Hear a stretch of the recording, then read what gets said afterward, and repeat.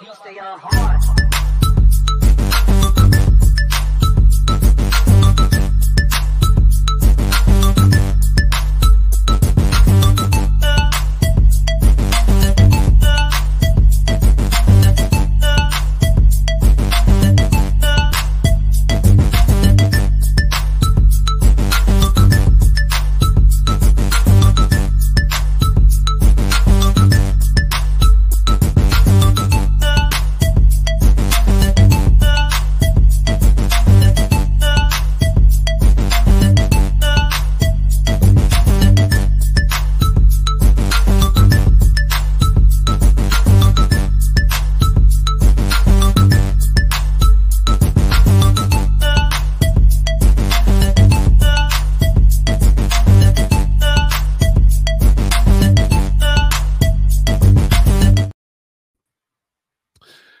Hello, good afternoon. It's the BCSN SportsWrap live on a Monday.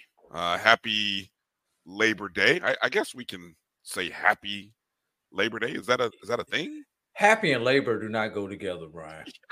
Look, happy Monday day off. I don't know. I mean, all respect to our service men and women. Now, Labor Day. Correct me, Drew. Labor Day is the day that we celebrate all of our service men and women, correct? Memorial is when we remember those who are no longer. Nope, I got it backwards. Labor Day has nothing to do with the military. So, okay, really? Labor Day has to do with the American worker and the unions and people who grind hard every day. Okay, I don't know why I thought it was military Veterans Day. Okay, Veterans Day is the one that's our living service people, and Memorial Day are our fallen soldiers. Okay, all right. Well, Kenneth Rosa says he can't hear us. We can't. Can anybody else hear us? You can't hear us. No, some people can hear us. Give a thumbs up in the chat room if you can hear Edwin Moore. You can hear us. Mary 305 could hear us. Anybody else? Thumbs up. Yes, no. Can you hear us? I don't know. Maybe hold on. Let me do this here in the banner. Can't hear us. Why can't you hear us? No, Edwin can hear us because he's commenting. So somebody can hear us.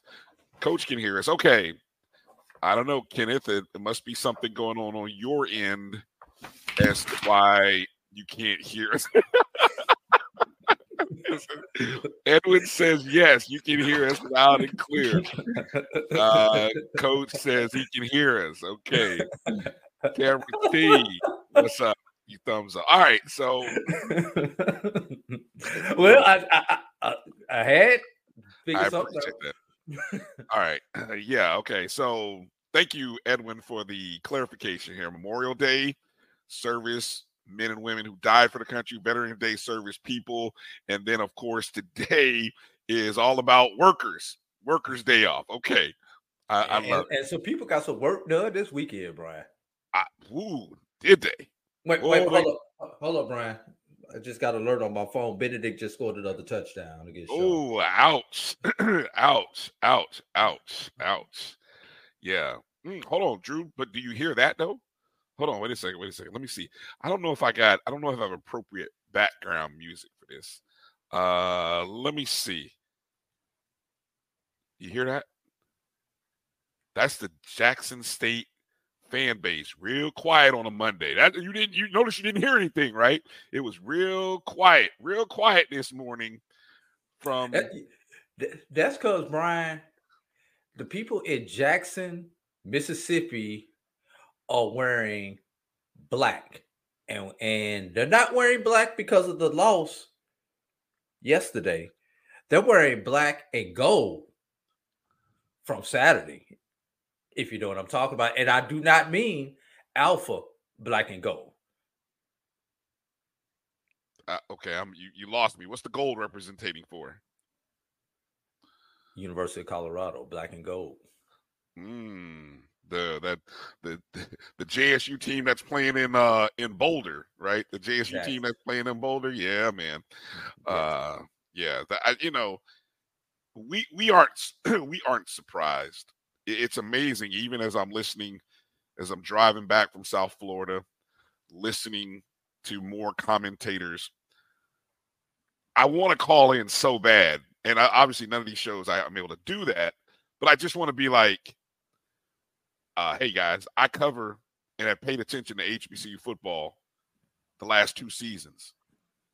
I'm not surprised. I knew this was possible. I knew this was likely.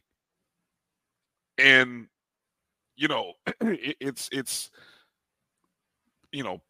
props to Coach Sanders, props to Shedeur, Travis Hunter, and all the other former HBCU players that are now at Colorado and coaches for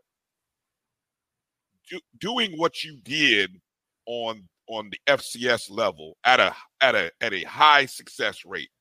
Don't forget, Jackson State, one of the greatest seasons last year that we will forget about it, Drew, 10 years from now. Why? Because they didn't cap it off with a Celebration Bowl title. We will forget about St. Louis Rams 2001. Exactly. Right. Losing to the Patriots. New England Patriots, what was it, 2008, 2009? Yeah. The undefeated season. Yes, the undefeated season. When they lost to the Giants. Lost to the G-Men. So, I mean, those kind of things happen, and they go on that Mount Rushmore of great teams that didn't win a championship. UNLV. Oh, UNLV to the unbeaten season that didn't happen. Final Four, lost to Duke. So we all knew that what happened in Texas and what is the buzz is hot. And I'll tell you, I told you, and I tweeted this out. So if you are in the markets and you want to get down on some Shedeur Sanders to win the Heisman, Travis Hunter to win the Heisman, they maybe were 101 before Saturday. They're at 45 to 35, somewhere in that ballpark. You better get them. You better jump on. I know I put a little pizza money on them, both of them, just in case. I know it's going to be a tougher road for Travis Hunter, but if that cat keeps playing 100 plays on both sides of the ball and producing, this is what I've got to say, Brian. Talk all the ish that you want to about the HBCU football product. And I'm talking to you FBS apologists. Shedeur never threw for 500 even against Valley. He didn't throw for 500 against UAPB. But he throws for 500 against the team that was in the damn national championship game last year. Yeah. Then Travis Hunter didn't play in 100 plays against Bethune. No. Mm-mm. Travis Hunter didn't play in 100 plays against Grambling. But he goes out and plays 125 plays against the team that lost the national championship. And isn't it ironic, Brian, that the coach who lost the HBCU national championship game defeated the coach who lost the FBS national championship game? Isn't it ironic? Don't you think? It's like Ray. I'm just kidding. Yeah, no, I got you, Drew. Very well said. Very well said. Isn't it ironic? So yeah, props. But yeah. So kind of fun, interesting. But we got a lot to digest on a Monday afternoon. I feel like there's this glow. I haven't been able to wear orange on a Monday after the Orange Blossom Classic, Drew. So it feels good. We put the color back into the Orange Blossom Classic. We did. The title color back in. Yes. To put the title color and yeah, I called it when I went out to Jacksonville to do the pre-show. I said orange was the color of the weekend. You had the Big Cat Classic, Both teams have orange in it. You got the Orange Blossom Classic, FAMU orange. So I mean, look, it's good stuff. Good stuff. So we're gonna get into talking about a few items here from the week. Hey, Theron Waters, hold up, Brian. What's up with Bethune? Why they the only HBCU in Florida who don't have orange in their color? Stop it. Let's move on. Yeah, I got the petty going today. Who said that? So, Edward boy, yeah, I'm rolling today because not only did my Rattlers win, but somehow my Golden Tigers held on and won in what was probably the game of the week, Brian. Hey, you had a double win for your double degrees. You had a double win on Sunday. So let's talk about that because I didn't get a chance to watch the Tuskegee Fort Valley State, the Red Tails Classic game. Of course, that came on after the OBC. I was doing a lot of the post game. I was at the post game presser. We did the post game show. Thank you to everybody, by the way, that tuned in and watched. That game from Tuskegee. Go through some of just the highlights. I'm gonna pull up some of the stats, but just go back through what you saw and interesting recap that you gave me as I was driving in this morning, talking about this game. It was real interesting. Game was kind of back and forth. They traded touchdowns in the first quarter. Kelvin Durham got hurt somewhere during the second quarter, and that's when Tuskegee got on a run. Scored 17 points compared to 7 for Fort Valley in that second quarter. The only quarter that Fort Valley outscored Tuskegee was in the fourth quarter. Let me tell all y'all what happened. We have a group chat, all the members of the Black College Sports Network, and you don't want to be in that chat on Saturday when your team is losing because we give each other the business when your team is losing, and if we're not giving you the business, you're giving yourself the business in the chat because you're talking about your team and your coach. But it's all fun, it's all love. So midway through the third quarter, when Tuskegee goes up 37-17 on a 92-yard kickoff return, I'm like, all right, this game is over. We good. We are good. So I decide I am posting a meme of me smoking a cigar. That is at the 4:37 mark of the third quarter. At the 4:23 mark of the third quarter, DeJuan Bell returns a 94-yard kickoff for a touchdown to put Fort Valley right back in the game. So I go from the cigar meme to the cigarette meme. You know, people smoke cigarettes when they get nervous. So now I'm nervous. Long story short, if you saw the game, Fort Valley added another touchdown in the fourth quarter, and it came down to the end, a couple of turnovers in the fourth quarter, but Fort Valley had the ball last in the game because Tuskegee could not close out a drive, put any points on, or run the time out. So Fort Valley gets the ball back with 1:24 remaining in the game. On their own 20. On their own 20. First play, Kelvin Durham completes a pass to Zatarius Anderson for 76 yards. He put Tecmo Bowl moves on the Tuskegee secondary. Luckily, he was caught.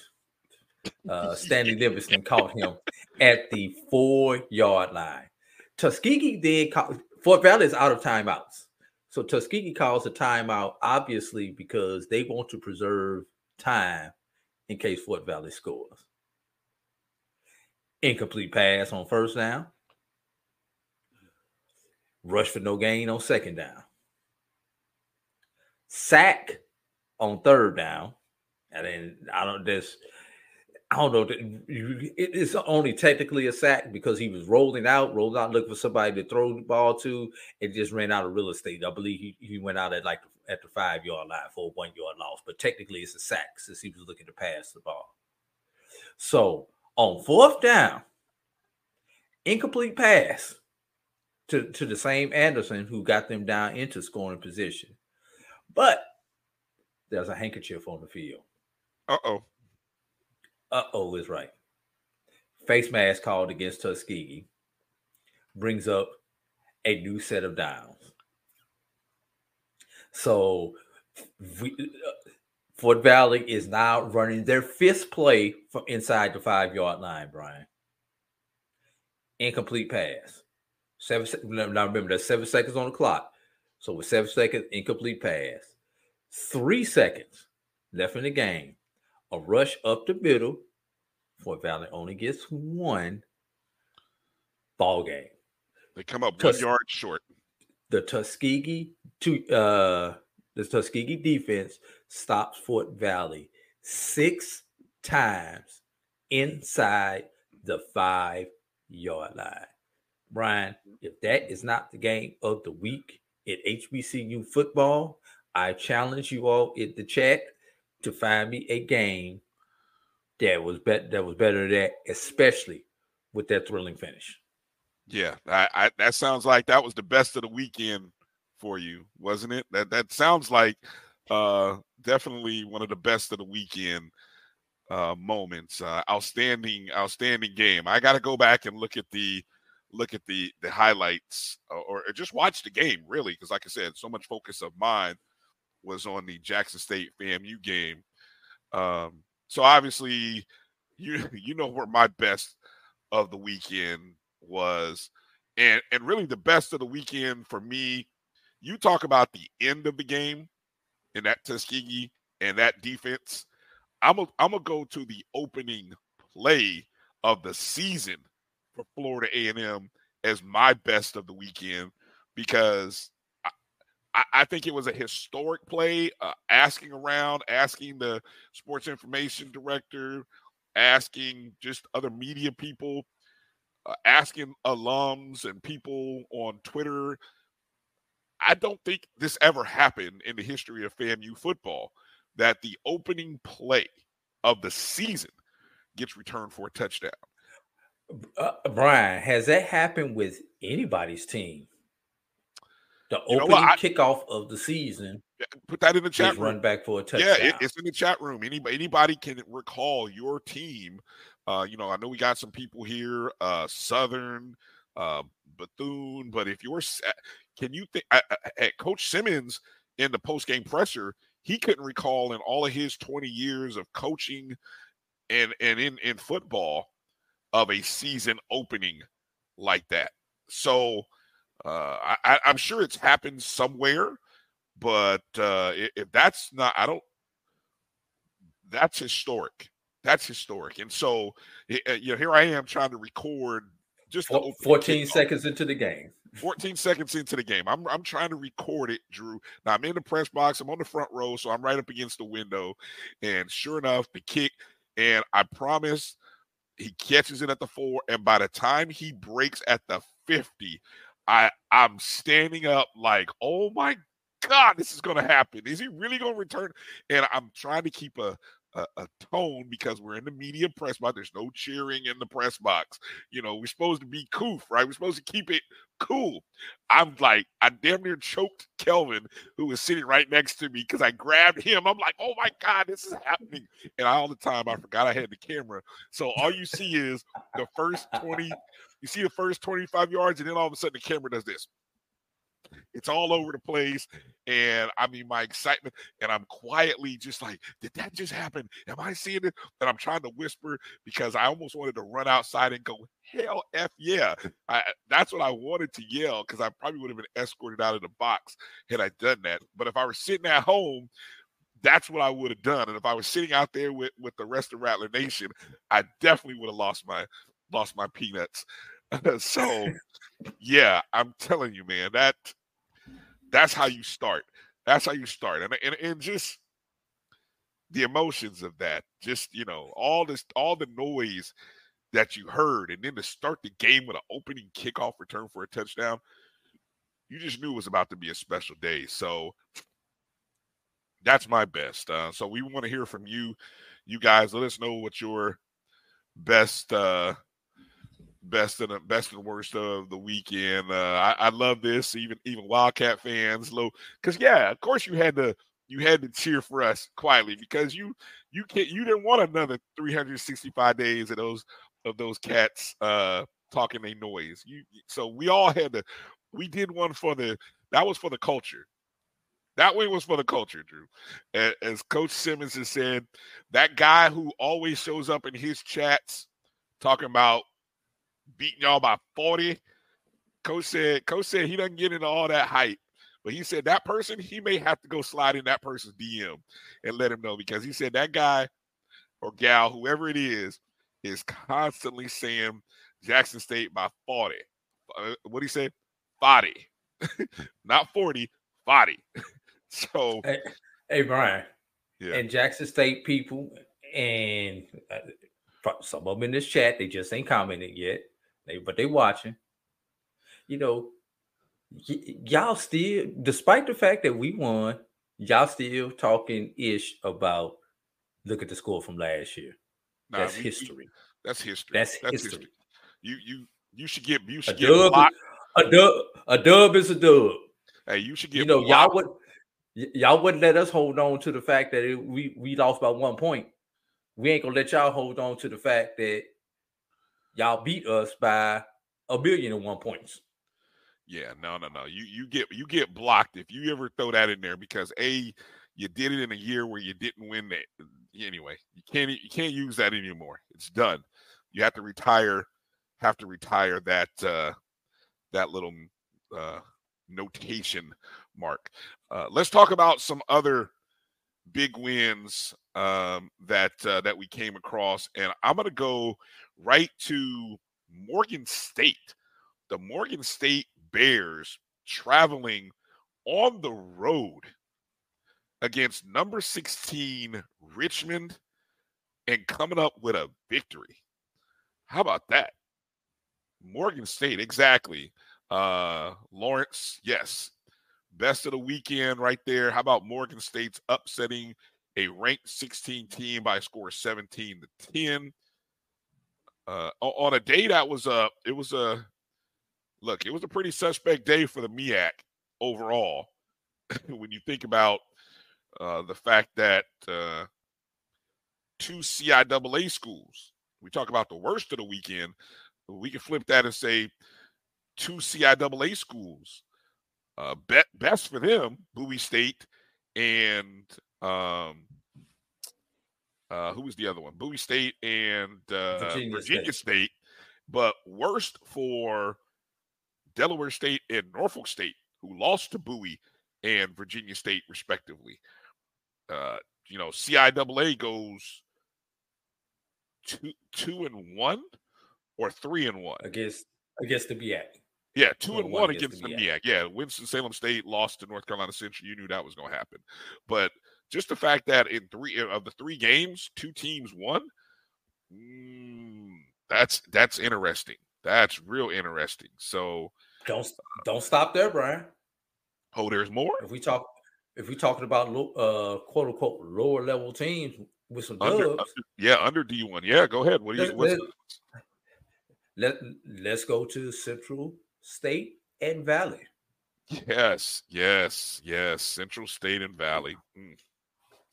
Yeah. I think go ahead. I was going to say, I think the score, if I saw, was 24-21 in favor of Central State. Right. And then don't forget the last one down in Jacksonville, Florida, the Big Cat Classic, where Florida Memorial, the NAIA program, defeated the D2 Edward Waters Tigers. Right. That game, of course, broadcast right on the Black College Sports Network. I think the final score was 38-24. I 38, believe so. 38-24, 38-21. Man, give credit to Florida Memorial. They talk about 1 week ago putting up almost 700 yards of offense. They lost by 3, 50-47 against Bluefield College, but they had a chance to win that game. Had a pass intercepted at the end of the game in the end zone. So they turn around. That was one of the things when we did the pregame, the game time show. We were kind of wondering and talking about who has the advantage, when you play a previous week. And I think it's interesting because what we saw, Florida Memorial still played hot, still played like they knew who they were, whereas Edward Waters was possibly feeling away around. Just trying to get it all together. And then on the flip side of that, you had Florida A&M that was able to scout Jackson State and really kind of take away or take advantage of some of the few things that South Carolina State did well, which was run the ball. FAMU exploited that by running 40 of 62 plays, which I think that might be a high. That's got to be a Willie Simmons record. It's got to be, 2 to 3 run pass ratio, that or 2 to 1 run pass ratio. Yeah. That's got to be a high. And so that's an interesting dichotomy of first, for week one versus teams that hadn't played yet. You know what I'm saying? Yeah. Hey, Edwin, you can't say a team left a bunch of points on the field when they lost by double digits. It should have blown somebody out. You say that about the team that actually won the game but should have won by a bigger margin. Well, wait a minute. What is he saying here? That they left a bunch of points on the field? Valley left a bunch of points on the field? Well, yeah, got to go take a look at that. Got to take let's see, Drew's got an emergency. Looks like he's got to deal with here. So give a couple other games here that are of interesting note. How about Johnson C. Smith getting their first win of the season over West Virginia Wesleyan College? Johnson C. Smith, let's see. What was the final score in this game? 49-6 for Johnson C. Smith, JCSU. So props to them for getting off to a good lead and getting a win. Not too many wins in the Johnson C. Smith era the last few years. So good for them for getting that. And then while we're still talking in the CIAA, how about Bluefield State? Bluefield State taking down Livingstone, a fellow CIAA opponent. I don't think this was official. I think this is one of those non-conference conference games. And Livingstone, I think, Bluefield has actually beaten. I think they might have beat Livingstone last year, if I'm not mistaken. But it was good, interesting opportunity there. Lawrence puts in another. Virginia Union, gets a win over Morehouse in that contest. So good point for Virginia Union. Let's see. Any other scores that kind of caught my eye? Again, doing a little catch up here. As I said, coming back from the Orange Blossom Classic, as I just kind of browse through. How about Hampton? While we're talking, all Hampton, right, you and me, Mary 305, we're right on the same. How about Hampton? All Hampton does is beat HBCUs in the non-conference. And another season opening loss for Grambling State under this, second year in a row under Coach Hugh. And it's gonna be a tough season. We're still waiting to see, what Coach Hugh is going to do with Grambling. But I heard a lot of good things coming out of this contest for Hampton, and saw a lot of people in the comments making reference to Hampton's quarterback playing at a really high level. I was just looking up that young man from Hampton, and of course Hampton has 9 returning starters coming back from a year ago. So one of those needing to be the quarterback. Another game, the Alabama State over. Alabama State over Southern. Interesting ball game. Because, as we were watching that game, and it's something that my co-host Kelvin Rozier and I were talking about, those two teams, did you really see a difference? If you watch Alabama State and Southern from last year and watch them this year, did they look any different? I didn't think so. They looked the same. So I know there was a lot of excitement for Southern, and Harold Blood kind of looked the same. It's a 14-10 win for Alabama State. That's a game that I thought Southern would win. Turns out I was wrong.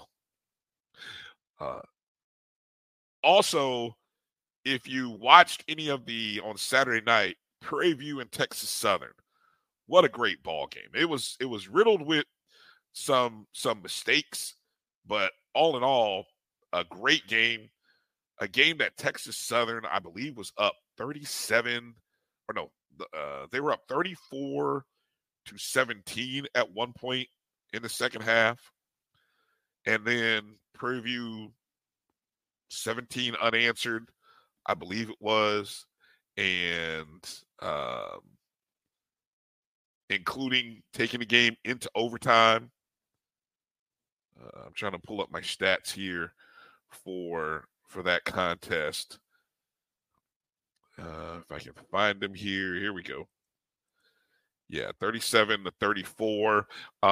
Texas Southern got the ball first in overtime. Ended up missing the field goal attempt. And, Prairie View ended up closing it out. Man, in dramatic fashion. So shout out to Prairie View on getting that win. Lawrence drops a little nose, so FAMU comes in. The stats FCS poll just must have been released. FAMU comes in ranked 23rd. That's good. Good to see them come in the top 25 to start. Let's do this. I'm going to take a short break and come back with some against the spread notes that I saw. Some what I like to call win some, lose some from the past week. Some interesting lines, some open and closing lines for the HBCUs. A lot of teams covered, surprisingly. So even though the scores may look bad, a lot of teams covered. So, if you were one of those people that bet on black, bet on HBCUs, you might have fared pretty well this weekend. So I'll drop those nuggets here for you in a moment. Let's take a short break, come back. You're watching the BCSN Sports Wrap. Brian, AD will be back shortly. And coming up at the top of hour 2, Coach Ferrasi Norman will be joining the show. And so we'll talk to him about what he saw from a couple of games this weekend. Hang in there. We'll be back in just a moment. If you think all pads are exactly the same, think again. This is Always Ultra Thins reinvented with the Always Triple Protection System. This pad wicks gushes 90% faster, absorbs even more so you can feel dry, and locks odors in. Rethink your pad for up to 100% leak-free and odor-free comfort with the totally reinvented Always Ultra Thins. This is always like never before. The Cuvée Group is a Florida-based marketing and training consulting firm. We help businesses communicate to their target audience and engage them in conversation. We also help to expand their audiences, which will ultimately result in growth for those organizations. In addition to being a certified constant contact specialist, my colleagues and I are also certified in John Maxwell Leadership Principles. We use these proven principles to conduct workshops, training, and private coaching sessions for individuals and companies looking to take things to the next level. Contact us to schedule a free consultation. Issues today, don't delay, call Cuvée.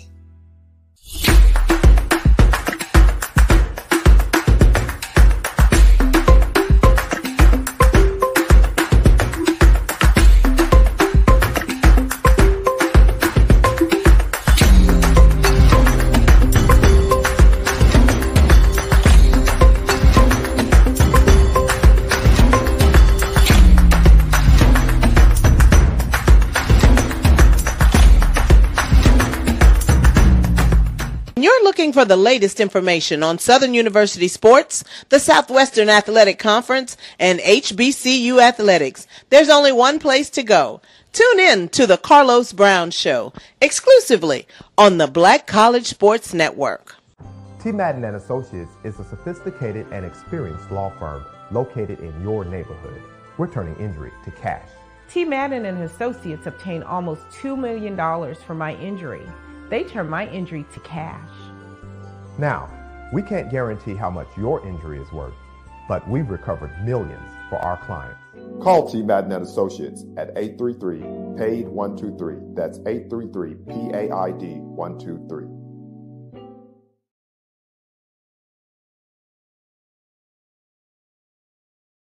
Stride K-12 powered schools are ready to put over 20 years of being a leader in online education to work for you. Dive into curriculum design for the online classroom. Team up with state-certified teachers trained in virtual instruction.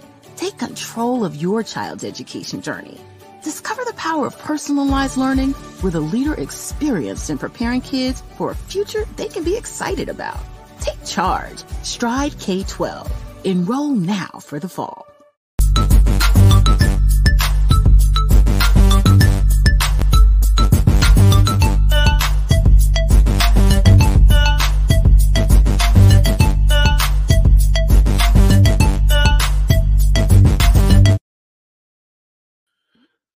Okay, welcome back to the BCSN SportsWrap. Brian Fulford here. AD Drew had to step away, so he'll be here in a moment.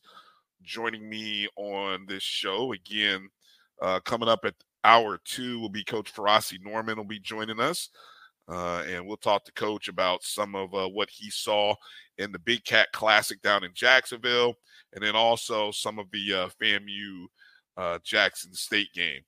But I mentioned in the previous segment that I was paying attention to some opening line numbers involving the HBCU schools, because it was some of those games that, you know, we were playing in week 1.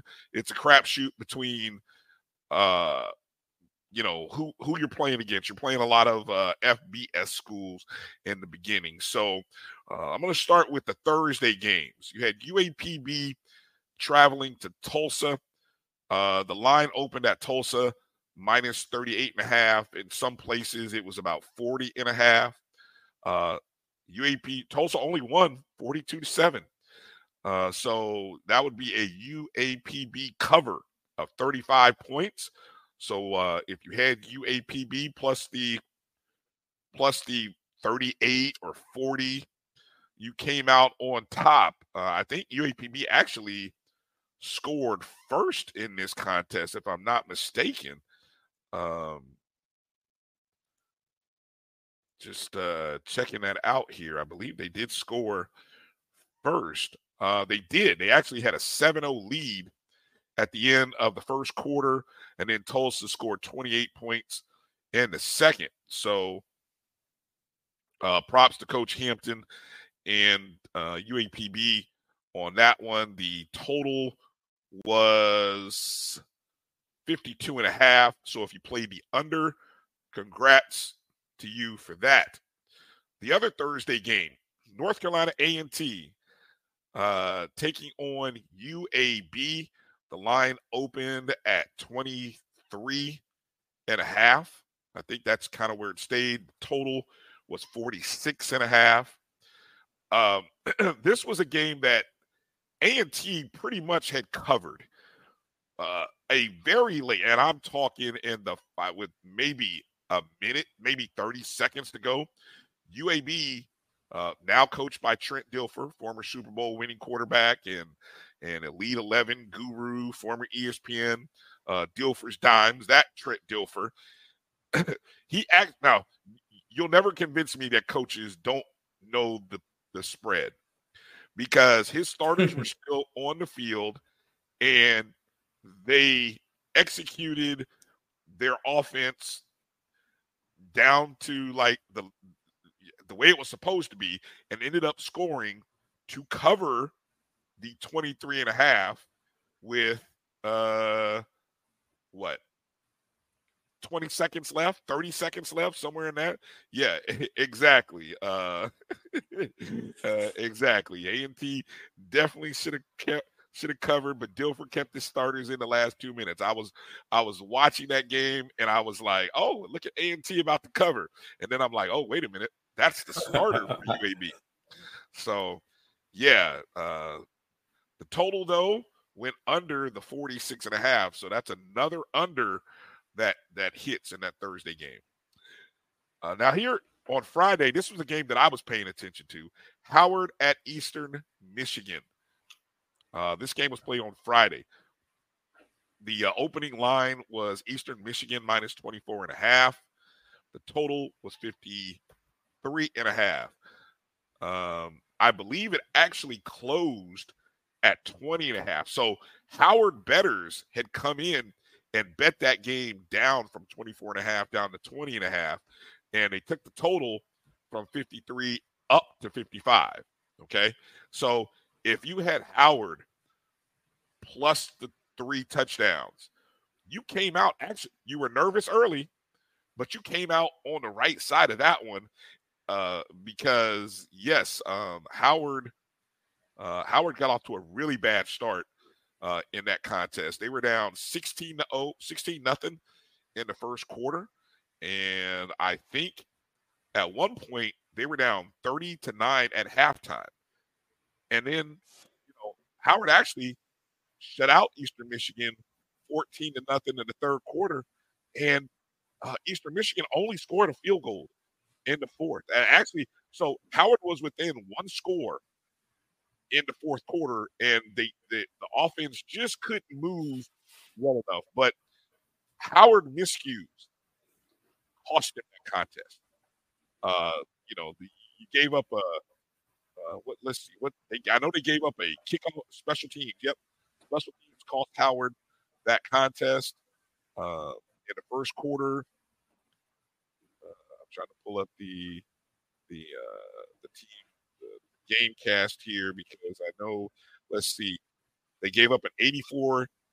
Well, first off, they gave up a safety, and then on the kickoff after the safety, they gave up an 84-yard kickoff return.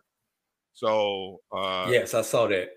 And then and then in the second quarter, there was a 96-yard kickoff return. So 2 kickoff, Brian, that's 14 points, and then the safety is 16. You lose by 10, but really you were down 7. So if you just think, if you don't give those up, I don't know. You're talking. I bet that's a tie ball game going into the late fourth quarter. Go ahead, Drew. There was a common theme that I saw this weekend.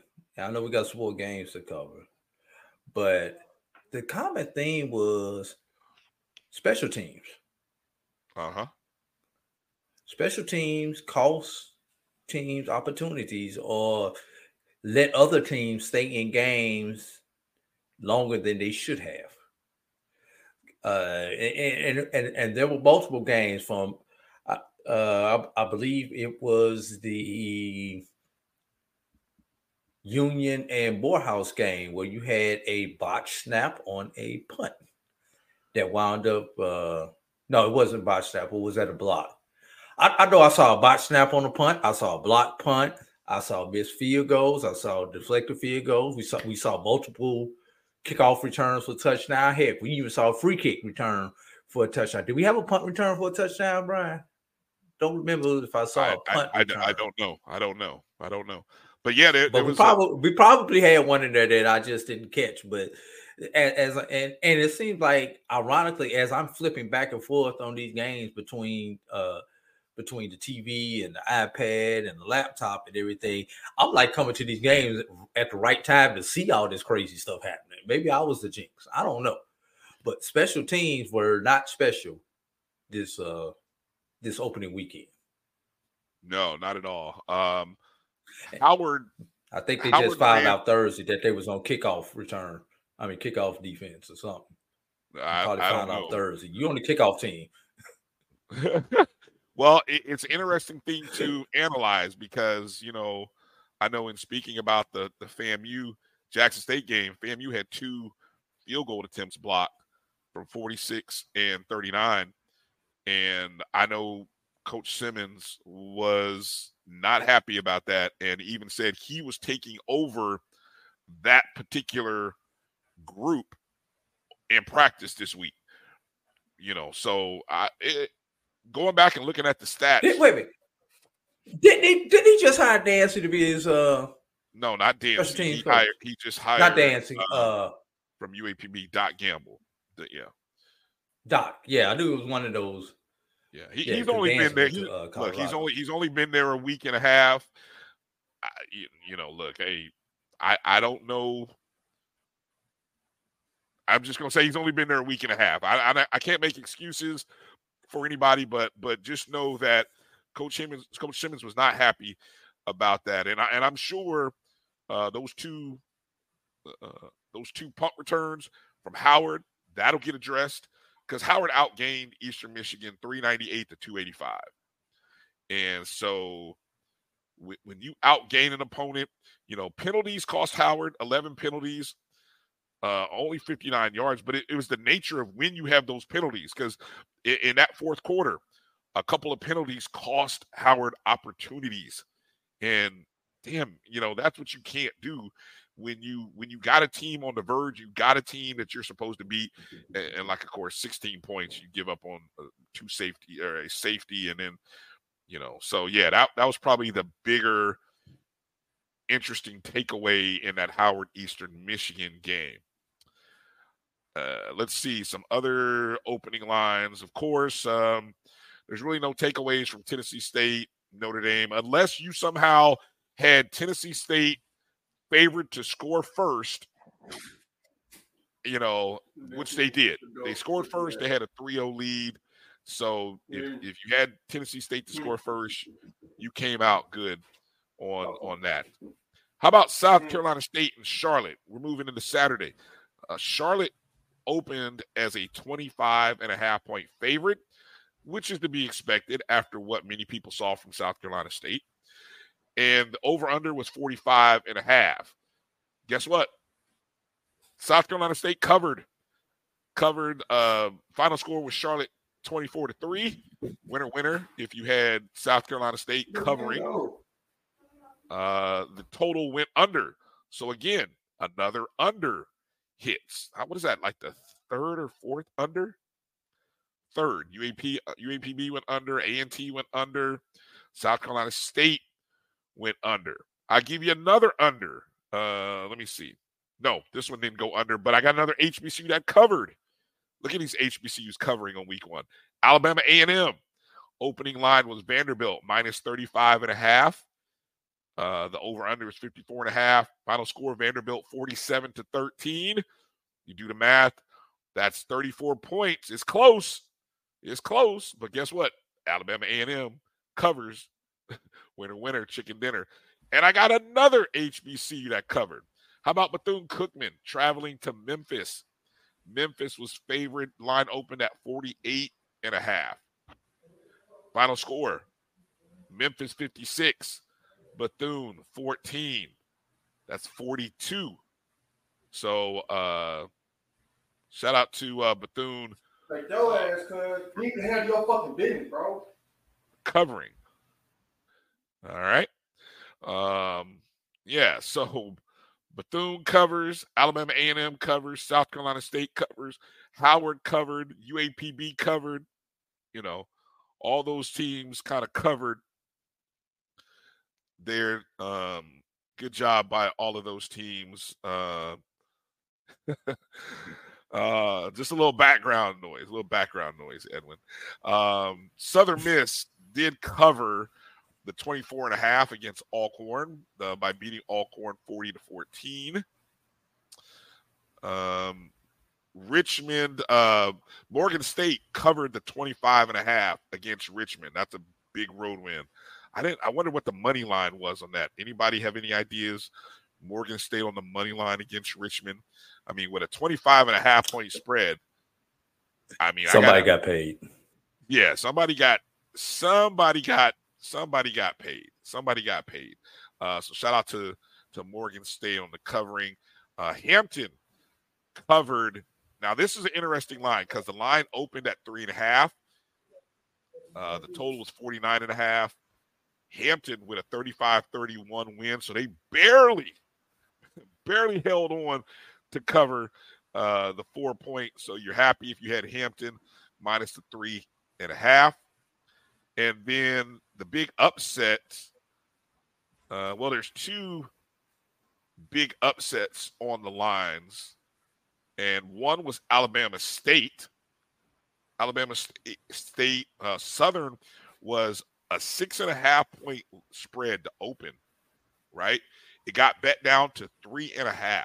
So when the game kicked off, Southern was a 3.5 point favorite. Alabama State wins outright 14-10. The total was 43.5, so there's a game that went under. Of course, Jackson State was a 3.5 to 4 point favorite over FAMU. Winner, chicken dinner. If you pick FAMU on the money line like your boy did, and I think I told you, I gave out. What I say, Drew. This is I told you. I told people about Colorado. And I told people pregame about FAMU plus the 4 on the money line and under 47 points. Now, should it have gone under 47? No, it should not have. But we count our wins when we get them, and so we say thank you, FAMU, for allowing the game to stay under. I was wrong as heck last week, and so I'm going to take the wins this week. One other interesting line, and this one depends on how and when you bet it. The Prairie View Texas Southern game. Now, the game opened at Prairie View minus 4.5. Kind of an odd number, right? I think you and I, Drew, we probably would have jumped on Texas Southern plus 3.5, plus 4.5, because I think we both thought Texas Southern would win this ball game. The line closed. No, wait a minute. You thought Texas Southern would win the game. I had Prairie View. But would you have taken the 4.5 points? I would have taken the points. Yes. Okay, interesting. Well, the game closed because enough Texas Southern money came in to drop it to Prairie View minus 2.5. So final score in overtime: Prairie View 37, Texas Southern 34. So if you played the pre-kickoff line, or even when it was during the week at 4.5 or maybe even 4, you had Texas Southern. You're good. If you had Texas Southern right before kickoff and it was 2.5, you're crying. You're crying in your soup, because that should have been a win. Prairie View, the flip side of that, Prairie View covered. If you jumped in on Prairie View right before kickoff, you were thankful that that game went overtime. And then when you saw Texas Southern miss that field goal, you were probably dancing around just like Prairie View was on the sideline after he missed that kick. So, yeah, good opportunity there.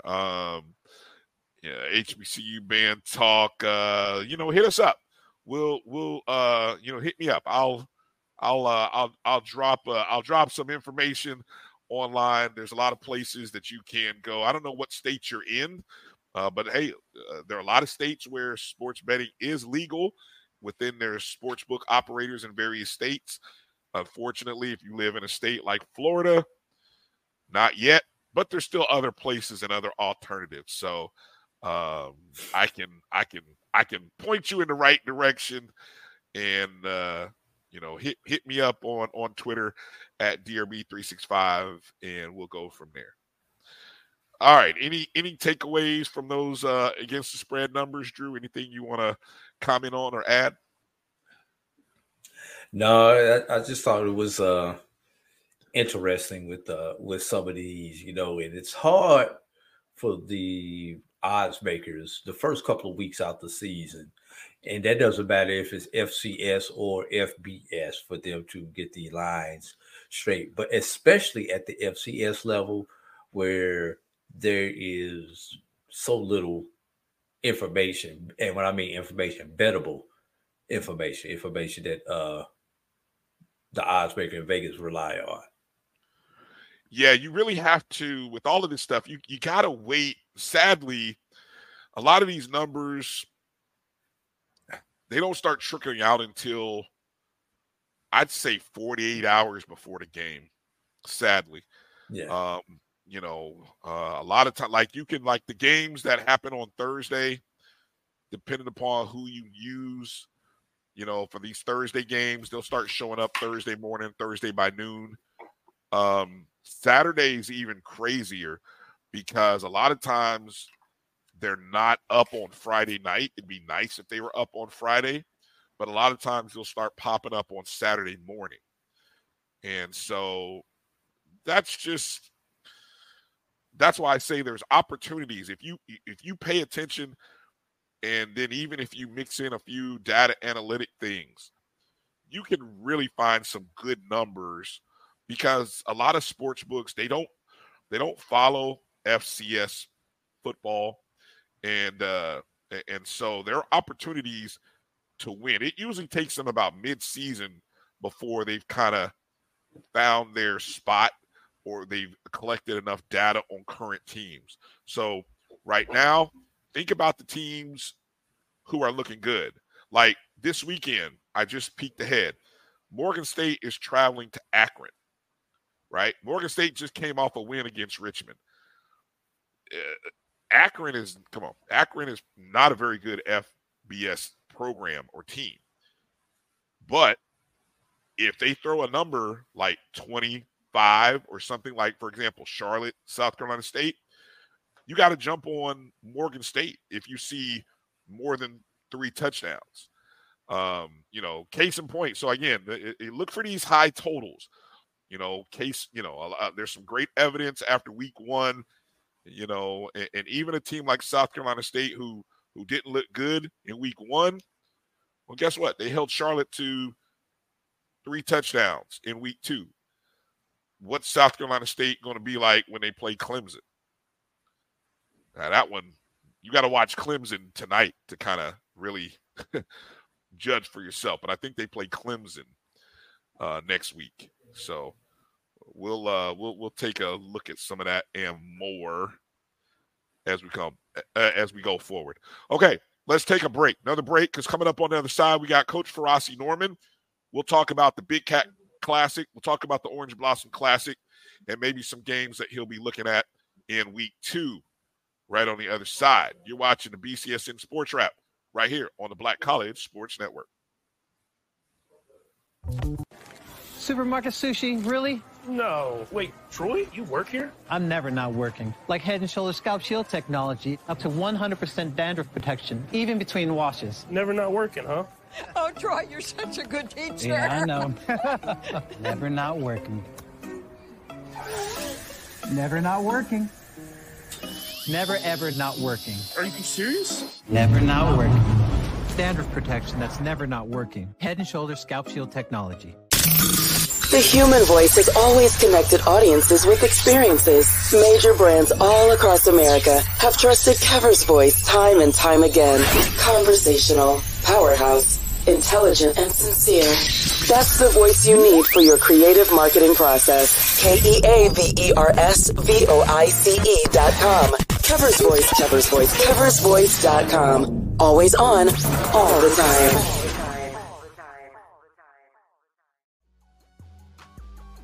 This is the Dean of the College of HBCU Sports, Kenyatta Cavill of Dr. Cavill's Inside the HBCU Sports Lab with Mike Washington and Charles Bishop.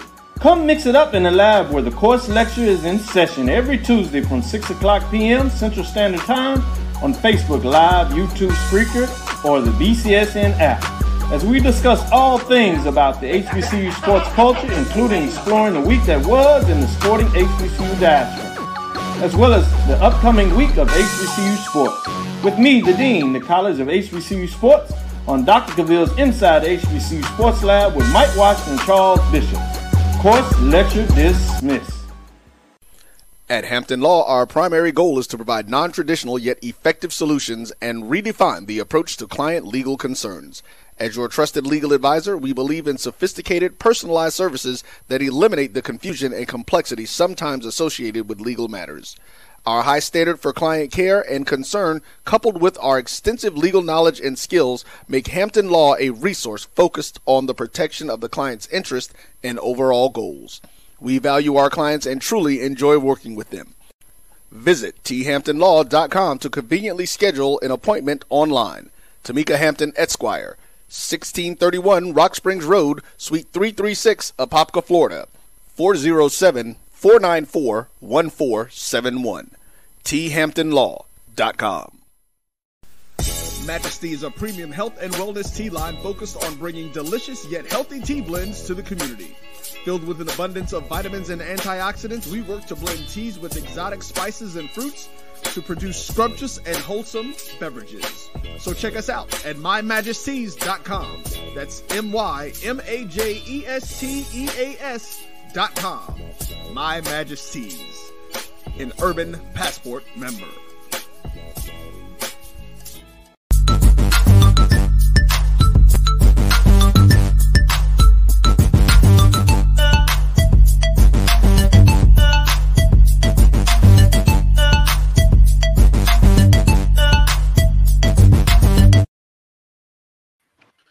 All right, welcome back to the BCSN Sports Wrap. Brian and AD here, and joining us is our coach, Coach Ferrasi Norman. Coach, how you doing? I'm doing well. Can you guys hear me? We got you. You sound good. Loud. Yes, we can. Oh, good. We got better than last week. That's a victory. Exactly. That's a good win. It's a good win. Yeah, I don't even know. That sign should say, "Can you read my sign now?" Because now that's where we move to that point. Hey, Coach, the week one for a lot of teams. Everybody now has got a game under their belt. What's that? What's that first week like? What, when you're finally out of fall camp? You've done all the preparation and you got that first opponent. What's that like as a coach, and kind of what things do you assess, whether it be about yourself, your staff, your team, after week one? Well, that's a two-sided coin. After week one, did you win or did you lose? If you won, once again, like I said last week, I always congratulate my players and my coaches on a good job. If we lost, I got to look in the mirror and see what I got to do to get better. If you lost, then you go back and you just review the film. What did we do wrong? Go back to camp. What did we not work hard enough at? Did we do enough tackling, passing drills, O-line drills, things of that sort like that. Then you have a group meeting with your coaches, probably bring them on Sunday afternoon from like 3 to 6, and you go over the film. Everybody go over the film. You break it down thoroughly. And then Monday you come in with the group. You come in with the group. My phone's slipping here. You come in with the group as a team, and you just break the film down you usually don't even practice that day. You go through the film for like 2 hours, and you look from left tackle to right tackle to the center to the D end to the D guard to the linebacker to the safety, who did what, who do not do what, and you throw some challenges out there. Were you scared? Are you not the guy I think you are? Talk to me. Let me know what we're doing, because we still got 10 more games, and we can't continue to play like this. Go back to the other hand. If we won, you're sitting there and you're congratulating everybody. Hey, good job, my friend. You played well. I need you to keep that up. Coach, keep coaching them well. And so that's the way that first game goes. You're out of that week, so you take a deep breath like, because you've been doing that since January. See, a lot of people think fall camp just started in August. You got to go all the way back to January when you start recruiting.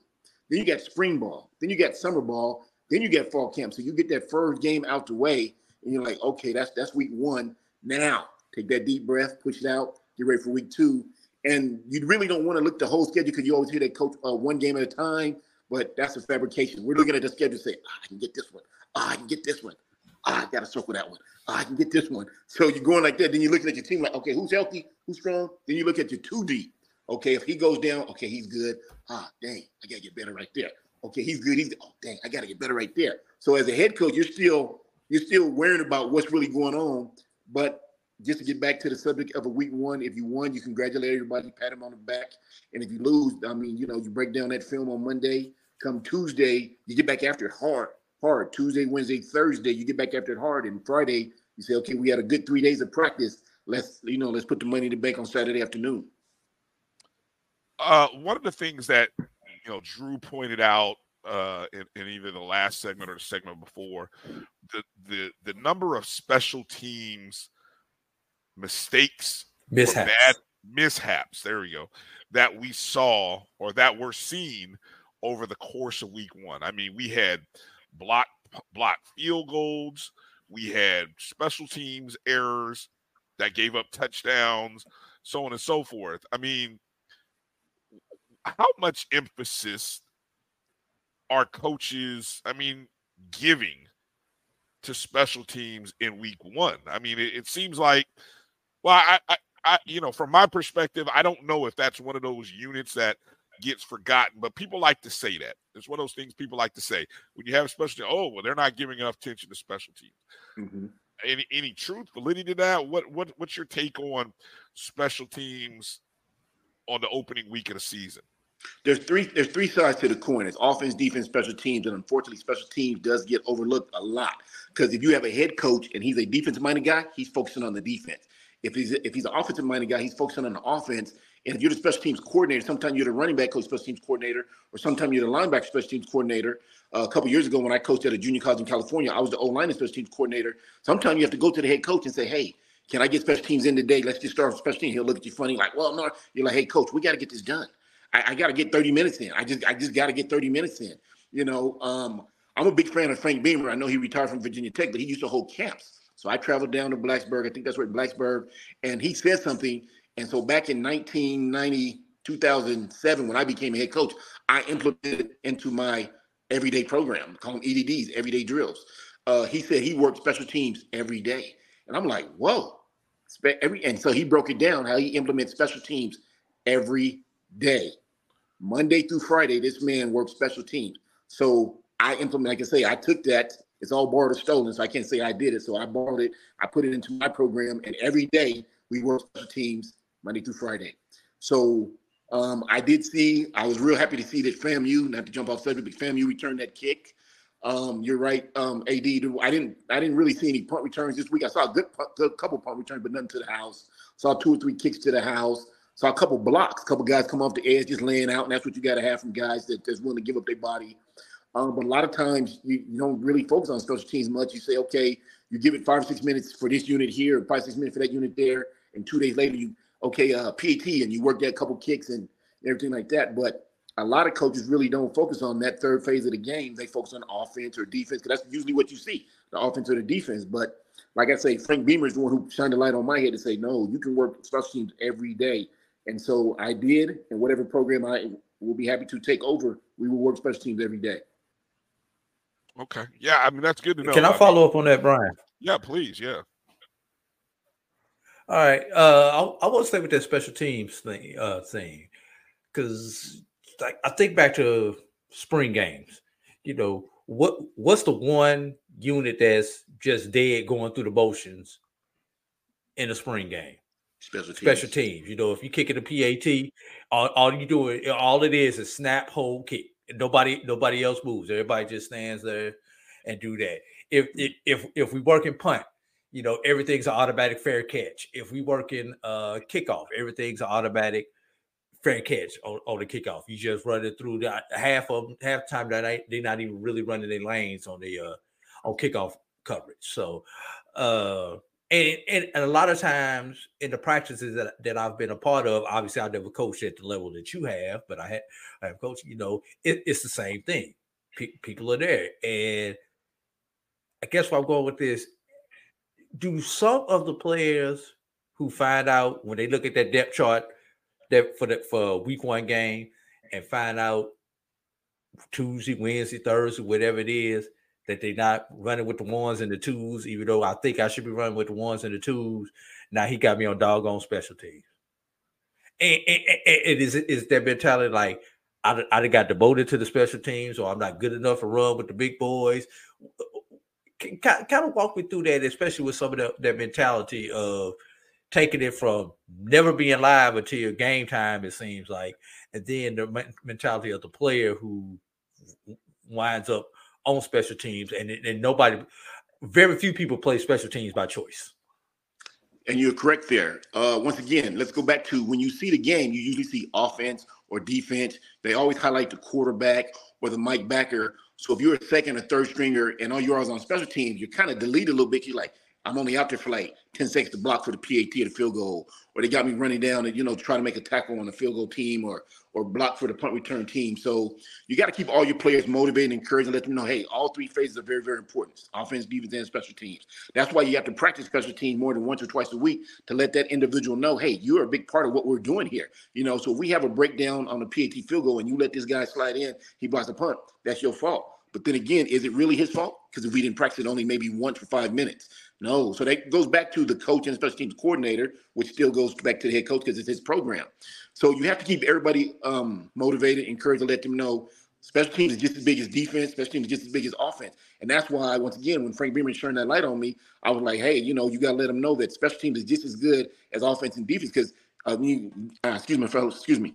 You can win with special teams. The game could be 21-21 with 6 seconds to go, kickoff. And we've seen them all before, that late kick return, 88 yards to the house. You know, or that late punt return with 7 seconds to go to the house. That's why you gotta let people know, you gotta let the guys know special teams are just as good, fellas, as the offense and the defense, if not bigger, but you have to practice it to keep that young man motivated to say, this is the reason why, okay, I may not be in the 2 deep over here, but I am the starting up back over here, or even if I'm just a holder. You know, that's usually the backup quarterback. That's very important. You have to let them know, hey, buddy, I need you to hold this ball well. So you have to walk him through. It's almost like speeding a little 3-year. Hey, open up, let Uncle feed you. Because I'm saying Uncle because I got my nieces and nephews upstairs. But you have to open up and let Uncle feed you. So I need you to hold this ball, okay, real quick, because you are very important. Everything sort of like that. So it all comes together, but you have to let special team know you are very much just as important as the offense and the defense, because special teams can win games. You know, you always hear defense wins games, offense wins games, but defense wins championships. Well, so can special teams. Special teams can win games. Special teams can win championships. But as the head coach, you have to encourage that. I mean, you have to implement that into your program. Yeah, and I saw one punt that was literally taken off the foot of the punter. You know, on the block. Talk about because somebody had to miss a block for somebody to get in that close to the punter. You know, he literally took the ball off the foot. But you talk about a special team. Who's the one person that we always overlook? The most important person is the person who has their hand on the ball first. The long snapper. Long snapper. Yep, that's where I was going to go. The long snapper is probably the most important thing, because I don't care if you got Jose Romo Martinez or Chris Fadul back there.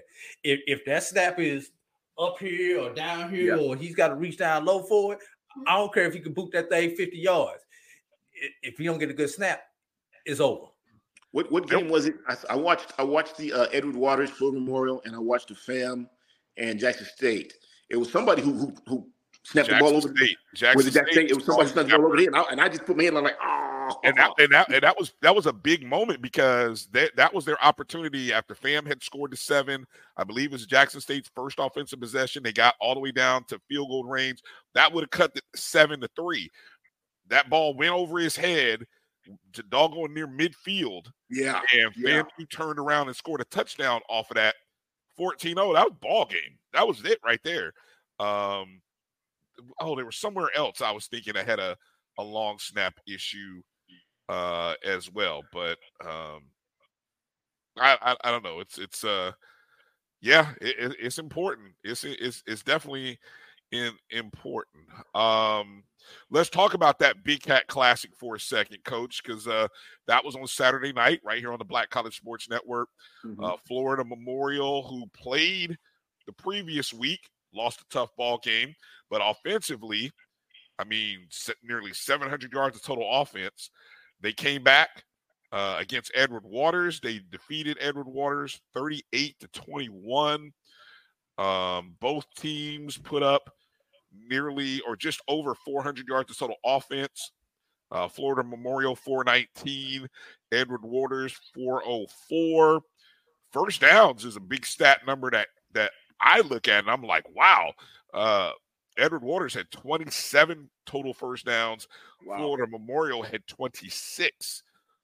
What were some of your takeaways that as you watched that contest? What were some of your takeaways from that game? I was impressed with the O-line on both sides. I thought they did a good job of keeping the quarterback upright. I thought that, let me get it right, the team was in Edward Waters ran the ball well. They got a big back. And I thought he was getting 3, 4, 5 yards every time he touched the ball. Every so often he'd get a 8 to 10 yard pop. Late in the third, early fourth, he had like a 25, 30 yard run to the house, which the tackle and the guard did a great job of opening up. And he did his job as a running back by running through there. Florida Memorial, once again, with all those yards come to the trenches. A lot of times people want to say, the quarterback did this or the running back. But let's not forget, let's not ever overlook the guy who blocked for those guys. So I thought they did a good job of blocking. I didn't really see any mishaps. When I see mishaps, many pressures or sacks, I thought both teams did a good job of running the ball steadily. I think Edward Waters, like I say, that run sticks out in my mind late in the third, early fourth when he took it. It was about 25, 30-yard run. But other than that, I thought both teams had a good steady 3, 4 yards in a cloud of dust run game. Kept the quarterback upright. The jerseys was clean at the end of the game, so that's always a good thing. So that means that the O-line coach is doing a good job down there with both of those sets of groups of guys. You get good football in Florida, so you're going to get good talent down there. So I was impressed with the game. Yardage-wise, though, then you got to look at the defensive coordinators and be like, wow, come on, buddy. I mean, we got to do better than that. But I stick to the O-line and say, hey, we did a good job. We did our job, fellas. And as far as I can see on both sides of that ball right there, I had nothing to say negative about either one of those guys because, again, the stats speak for themselves. And you have to give credit to those guys in the trenches. And you don't never get those stats. I mean, we'll never get that kind of credit. But Coach Norman's going to always get credit to the guys in the trenches. That's just a great job on both sides when you have those kind of numbers.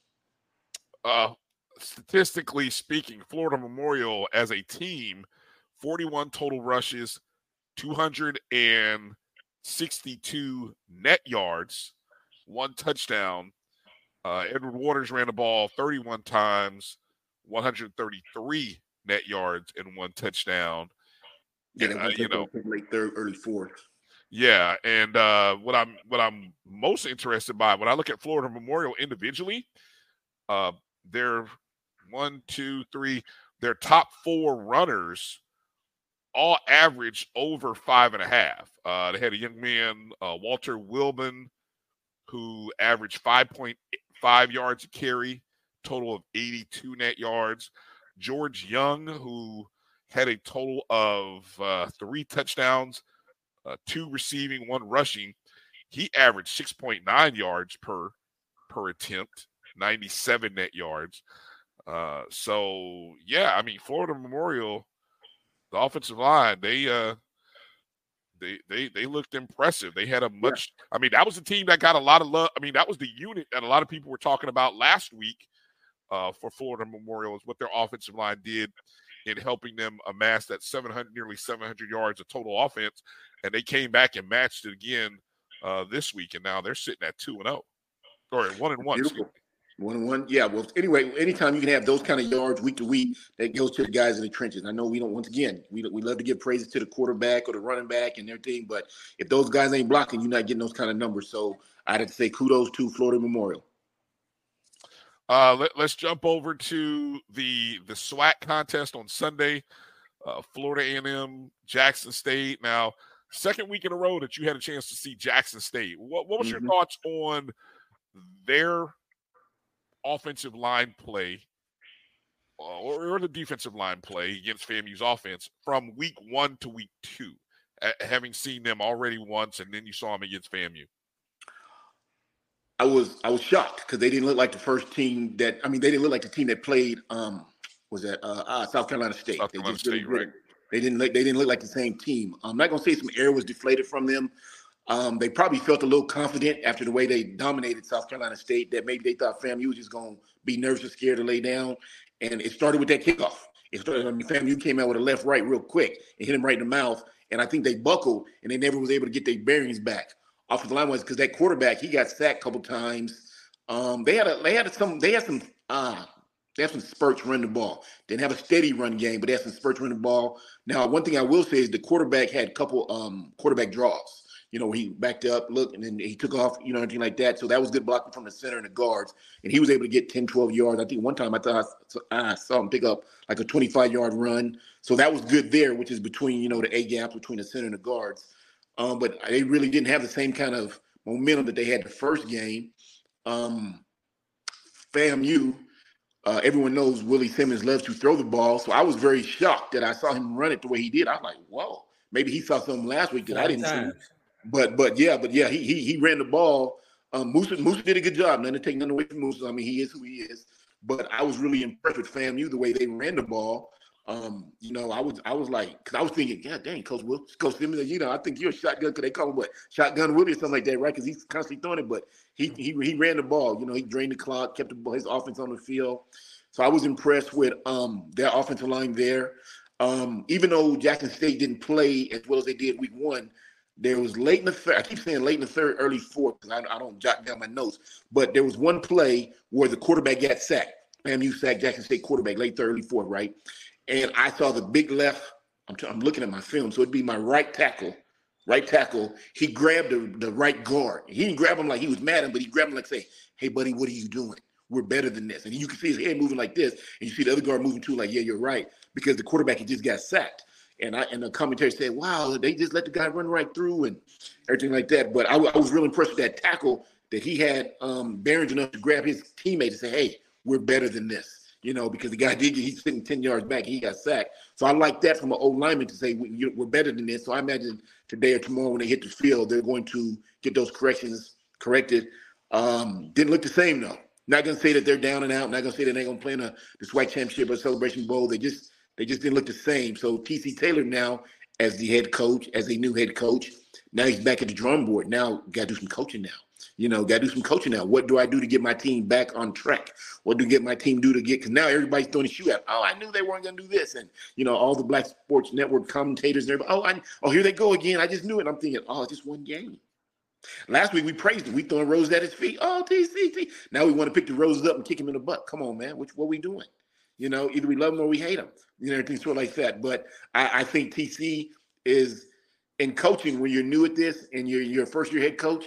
These are the trials and tribulations that you go through. So last night, this morning, today, I imagine he's looking himself in the mirror. He's probably watched that film 10 times, and he's got to figure out what he had, not the coordinators or the team, what does TC Taylor have to do to get his team back on track? It ain't about the people in the stands or the audience because it's going to be what it is when you're a head coach. People are going to throw poop at you. That's where it goes. I found that out hard with myself. They love you one day, and they, "Hey, Frosty, we got shotguns when they can shoot you." That happens. But you got to figure out what I got to do to get my team back on track because they did not look the same as they did week 1. They just really didn't. Drew, you got anything for Coach here? I was looking up one particular thing here. Anything you wanted to add? I think somebody had. Go ahead, Drew. I know. I was going to ask Coach. You got a chance to see a few games this week. Was there any particular team that you saw that concerned you by their effort or maybe their preparation? And then on the flip side, was there a team that you were just exceptionally giddy about that you saw this week? Like, yeah, that's going to be a hard team to beat this year if they continue to play ball like that. Are we talking HBCU or are we just talking football in general? Let's think HBCU, but if you want to throw something in there, because I will come back to the non-HBCUs in a minute. Okay. I was only able to see two. I was only able to see two games this weekend. Drew, this week was Labor Day weekend. Is a 1 year anniversary when my father passed. So a lot of my family came into town. So we were getting together and everything. Yeah, I appreciate that. And so I wasn't able to see because I told Brian earlier in the week, I said I plan to see the Texas Southern and the Hampton Grambling game. I was able to miss those because I got mama here, grandma here. Like I said, I got my little niece and nephew. So it was kind of hectic. Me being the oldest, everything like that. So I felt like I had to do my job as being the oldest to make sure little kids stay here and eat right, and make sure the adults are outside, not being too noisy. Because my brother lives in a nice neighborhood, and everything like that. Not a lot of men, not a lot of pigmented people in the area, if you know what I'm saying. So I didn't want nobody coming over and causing trouble. So I'm outside saying, hey, guys, keep the noise down. Because when we get together, our elevation noise just rises. For some odd reason, we just like, hey. Shh. Everybody looking at me crazy. Like, come on now, come on now. So you run back in here and then you see your picture of your dad on the wall and you shed your tears and say, Pop, I miss you, brother. I know you're looking down on us and everything like that. And you run back out there with the kids and, okay, you eat. Hey, stop taking his toys from him. Give me his toys back. So I do apologize. I wasn't able to see all the games, but like I said, I was able to catch Everett Waters. That's right. And I was able to see the FAMU game and things of that sort like that. To answer your question, I don't really know much about Everett Waters, but I will say this. A couple years ago, I thought they played at a middle school or a high school. So that stadium they have is very beautiful. I was impressed with that. They played at a high school. I was impressed with that. Don't know much about Florida Memorial. They haven't been around long, 2-3 years of playing football maybe. But I was impressed with they started during the pandemic. Yeah. Besides Texas, I think Florida plays the best football. And I think they got a 90% roster of Floridians. So they did a good job of putting that together there. And kudos to that O-line and that O-line coach, because like you say, that's the second week they have others, 400, 500, 600 yards of offense. So that goes back to the guys in the trenches. FAMU, I thought would be ready for Jackson State because Jackson State played a game earlier. So that gave them time to scout and recruit. And that opening kickoff, which is beautiful. Even though they say Doc Gamble's only been there a week or whatnot, I don't know if we can give that tribute to him, or was that just FAMU saying, hey, we're tired of hearing about what happened last year? Because I think they got embarrassed last year, didn't they? By Jackson State. So I think they were like, we're not going to have that this year. So that kickoff return said, I was like, whoa. The blocking was great. And oh boy, he got wheels. He took that right to the house, like you teach and preach it every day in practice. Not disappointed in Jackson State, but kind of had you scratch your head and say, what's going on over there? Because they didn't come out the same. Their energy was not the same. Their fire was not the same. Not going to say that kickoff return, took the air out of their balloon or something like that, but they just didn't. It just wasn't the same as you saw that week one. And so hopefully that's what I'm saying. TC Taylor has to go back and look himself in the mirror and have meeting with his coaches and his players and say, hey, okay, week one, we were full of energy from first to last. And I didn't see any of that this week. Really, I didn't. I saw some good plays, some good runs here and there. And I saw the quarterback have some good draws. But other than that, they just didn't look the same. Not saying, once again, not counting them out.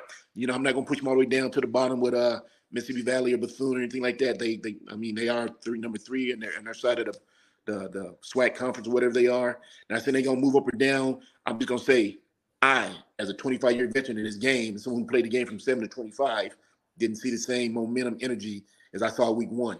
And that comes back to nobody but TC Taylor. Now, he's doing nothing wrong. Don't step on toes. But he's got to go get his team and say, hey, okay, we played well week one.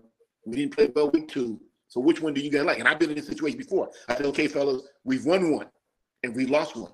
Which one do we like better? And we like winning, coach. Well, then let's get back to winning, fellas.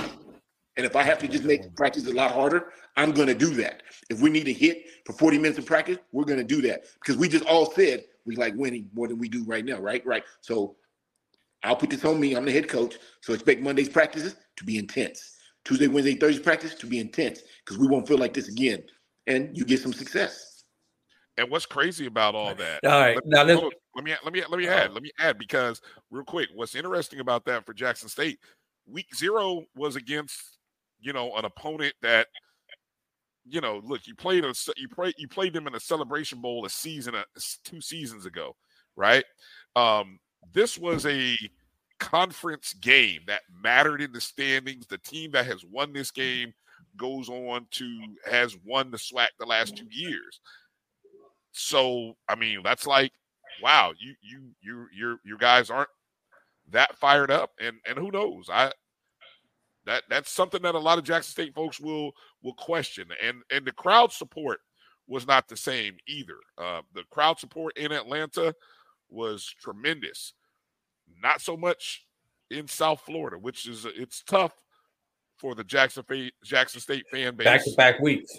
Right, and then they got Southern this week. So a lot of people made a business decision and probably opted out of South Florida versus going to Southern and then especially going to Jackson. So I just wanted to add that in there. Hey, Brian, speaking of Southern, so somebody's going to lose this week between Jackson State and Southern. Yeah, that's how the game is played.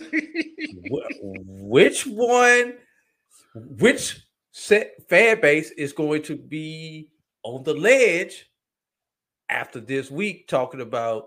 Oh, it's Southern. You know how these fan bases get it. These rabid fan bases. Southern's fan base. Well, because again, if I'm not mistaken, this is also a non-conference conference game for Southern. So so that'd be two consecutive weeks.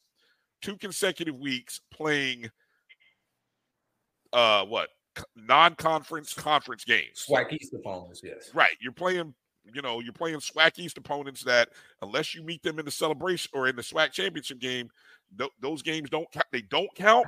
But to your fan base, they count tremendously. They count. Yeah. Yeah. So. Yeah. All right. Those my last question for you, Coach. Go ahead, brother. Exactly. My last question for you, and this goes to the non-HBCU. What does it mean, the fact that we saw Colorado, that staff that came from Jackson State, those players, a lot of them came from Jackson State, half that staff came from Jackson State, go and beat the team that was the national runner-up last year? They put that into perspective. The coach of the HBCU runner-up beat the coach of the FBS runner-up in a head-to-head matchup. What does that really mean? What does that say about our product, the HBCU football product, that stuff was able to translate to what is perceived to be the higher level? It says that our coaches are just as good as anybody else's. It says that our players are just as good as anybody else's. We get overlooked a lot because we don't have the 100,000 seat stadium. We don't have the $5 million weight room. We don't have the 80. What do they get at the D1 level? You get 85 scholarships. 85. Yes. Yeah, you get 85 up there and everything. So we get overlooked a lot because we don't have those. And so I was very happy that Shedeur, I think he made a record. Didn't he? 500 and some yards. 515. Yeah, anything like that. And then I mean, he never threw for 500 in the SWAC. Yeah, and Travis Hunter. He honestly, when I was out there, when I started the game watching Travis Hunter, I thought I was watching Charles Woodson again. Like, why did he come back? Because that boy was playing. I know how many snaps? 100, like 126. No, it was like 100. Hey, never took a play off. Played the game like it's supposed to be played from the first quarter to the fourth quarter. I saw last night on ESPN that they said he's like number 4 already being mentioned in the Heisman Trophy. He was number 4. Shedeur was number 5. I was like, after one game. So I was very impressed with him. So that says a lot about the kind of talent that we have in our league. Once again, we get overlooked a lot. The 4-3 at Georgia is just as good as the 4-3 at Jackson or Southern, but it gets overlooked. The 6'2", 225 quarterback that throws 70 yards downfield is just as good at Jackson, Southern, Prairie View, but it gets overlooked. So, I think me and Brian was having this discussion a couple weeks ago when we talked about we got to find that one coach that everybody will pay attention to. Right now, we already know who it is. It's Nick Saban. When Nick says something, everyone stops. They take their headphones off and they say, "What'd you say, Coach?" We had that in Eddie Robinson. When he said something, everybody, "What'd you say, Coach?" We don't have that anymore, and I think that's one reason why a lot of our guys are getting overlooked. I just thought Audrey Miller just got cut, and another person just got cut, and I'm like, these guys can play. These guys can play. And everything sort of like that. So we just got to keep beating that rock because sooner or later it would crack for us. But I think that we got to keep.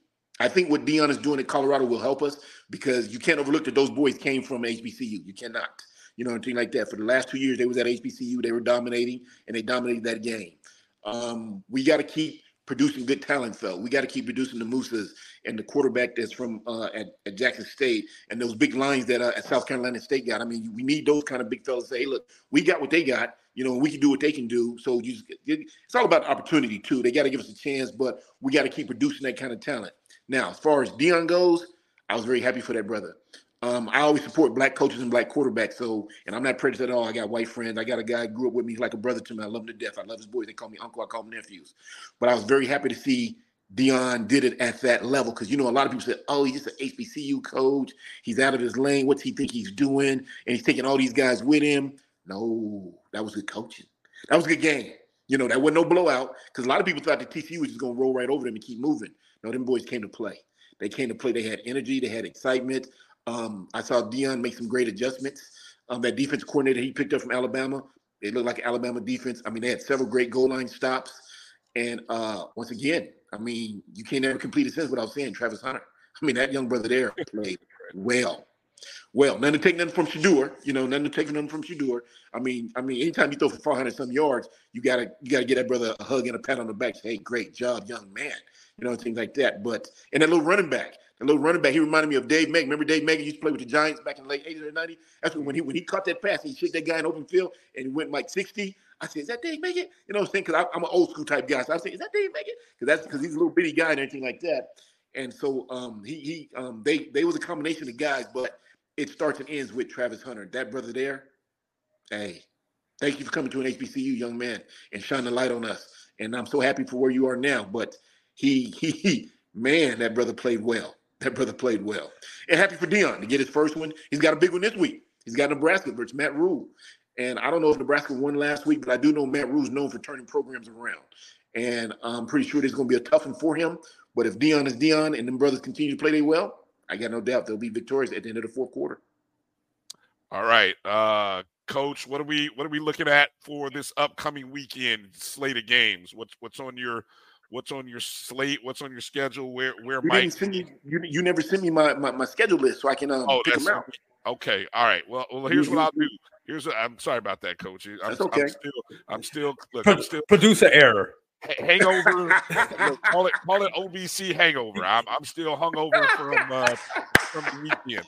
So here's what we'll do. I'll send you a list of games, and then maybe you can tweet them out that these are the games that we'll be looking at, and make sure to tag me on Twitter as well, and we'll go from there. Okay.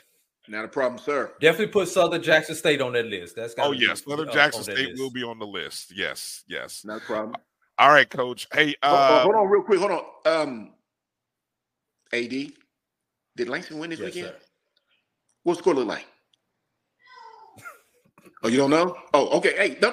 Oh, I just want to. We got the dub though, right? I thought Langston was on a bye this week. You didn't lose. How about that? They were on a bye. We had a bye? Yeah, I think Langston was on a bye until I think Langston had, like they got a double bye. A double bye. Double bye. Yeah, how you get a double bye? I had the back scheduling. They schedule is weird. It was somebody whose schedule was weird. Yeah, okay. Langston does not play again until the 16th. Wow, you're right. That's a double bye. Yeah, so see. They didn't lose, Coach, so I guess that's a good feeling. They didn't lose. I can sleep good tonight. I can sleep good. Hey, always good to talk with you, brothers. Look forward to doing it again next week. Brian, please send me that list, and I'll tweet it out the games that I will get on this week. All right. Hey, we appreciate send out your Twitter handle again, Coach. The Twitter handle again is at Coach Ferrasi, right? Yes, sir. At Coach Ferrasi on Twitter, on X, formerly known as Twitter. Make sure you guys hit Coach up and make sure you're following him. All right, let's take a break, come back. Let's kind of put a bow on this show. We'll give you a recap of our picks from week 1, and then we'll kind of tell you what we're looking ahead at week 2 at. So, again, Coach, we appreciate you joining us. Everybody else, thank you. Hang in there. We'll be back in just a moment. Take care, fellas. Supermarket sushi, really? No. Wait, Troy, you work here? I'm never not working. Like Head & Shoulders Scalp Shield technology, up to 100% dandruff protection, even between washes. Never not working, huh? Oh, Troy, you're such a good teacher. Yeah, I know. Never not working. Never not working. Never, ever not working. Are you serious? Never not working. Dandruff protection that's never not working. Head & Shoulders Scalp Shield technology. It's never too early to plant the seed, to share the tradition, and instill a sense of pride in your HBCU with your little ones. HBCU Pride and Joy Children's Boutique helps you share your school spirit with a wide selection of adorable kids apparel and accessories officially licensed from your favorite HBCU. Visit hbcupridejoy.com and follow us on all social media at HBCU Pride Joy on Facebook and Twitter. This is Brian Fulford. AD Drew and I are co-hosts of the BCSN SportsWrap. We talk about all things related to HBCU athletics. From the games, teams, coaches, and fan interest stories, we cover it all. You can find our shows on Facebook at BCSN SportsWrap, YouTube at MyJBN Online, and everywhere you listen to podcasts like Anchor, Spotify, Google, and Apple Podcasts. You can also find the show on the Jericho Broadcast Network's app. Make sure to download. We look forward to you joining the conversation and being a part of the show. You're looking for the latest information on Southern University sports, the Southwestern Athletic Conference, and HBCU athletics. There's only one place to go. Tune in to the Carlos Brown Show, exclusively on the Black College Sports Network.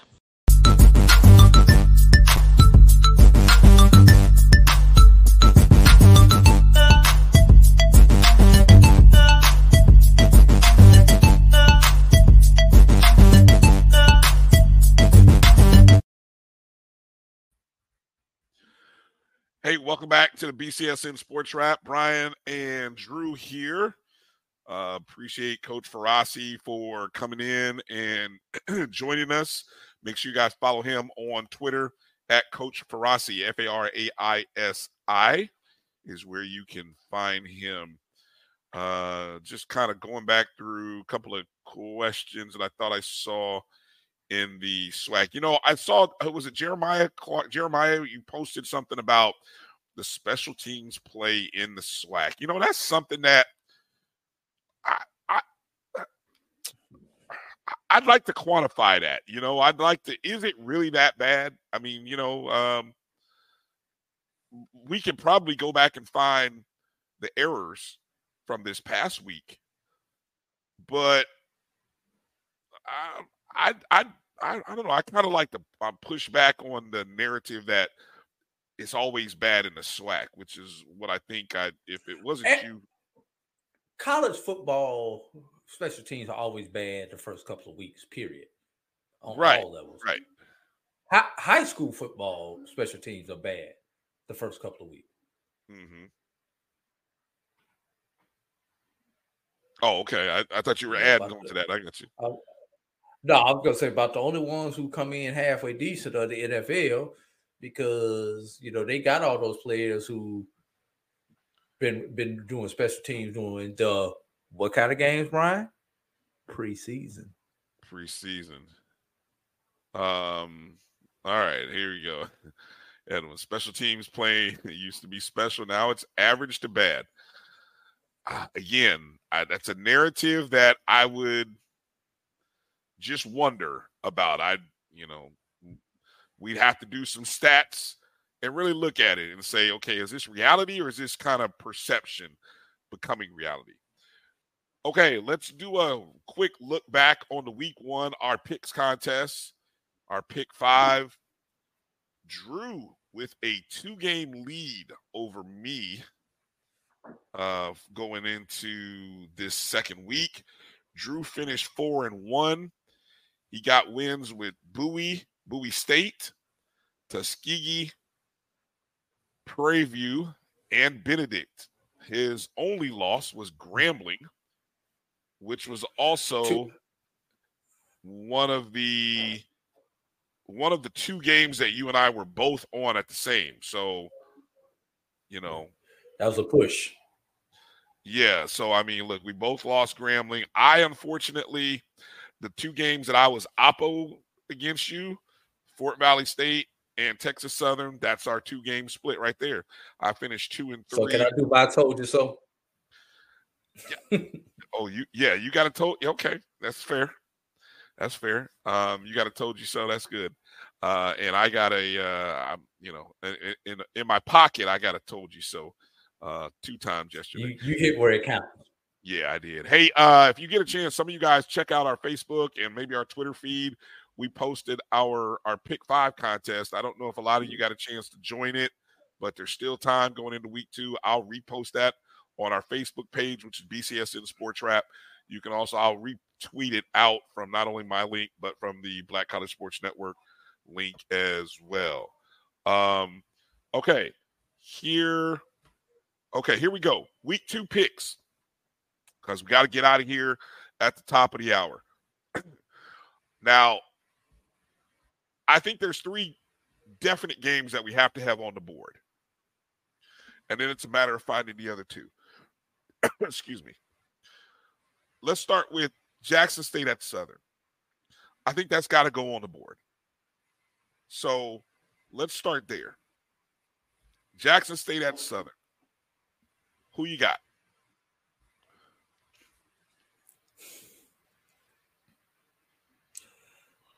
Man, that's tough with both these teams coming off of a loss.